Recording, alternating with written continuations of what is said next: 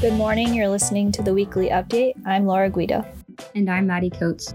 This week in Woodinville, a local nonprofit was notified it could continue its large food program, and the newest city council member discussed his priorities and background in an interview with The Weekly. It's Wednesday, March 3rd.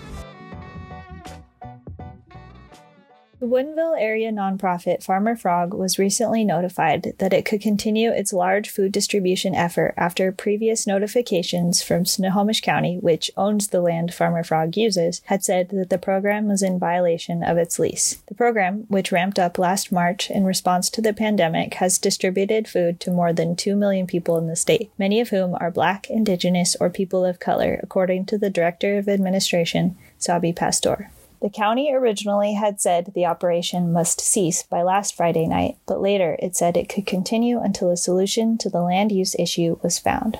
Newly appointed council member Mike Millman shared his priorities to focus on growth planning and fiscal responsibility while on council. Millman, who retired as station captain for the Everett Fire Department in 2018 and currently serves as Woodinville Fire Commissioner, said he never expected himself to run for city council. The opportunity was presented to him several months ago when former mayor Elaine Cook reached out and asked him to consider filling her vacant seat. It's already March again, but fall high school sports are now underway. To keep athletes safe, students and coaches are COVID tested each week, must wear masks at all times, practice in pods of 6, and teams will only compete against other North Shore School District schools in the short season. Girls soccer coach Emily Morton is expecting a strong team with the return of several of her starters, including WIAA All-State Honorable Mention Lexi Fulkerson. Cross-country coach Jennifer Bullwell's team is young, especially on the boys' side, but she has notable returning runners, including last year's state competitors Ellen Lee, Nell O'Hara, and Kaya Villanueva.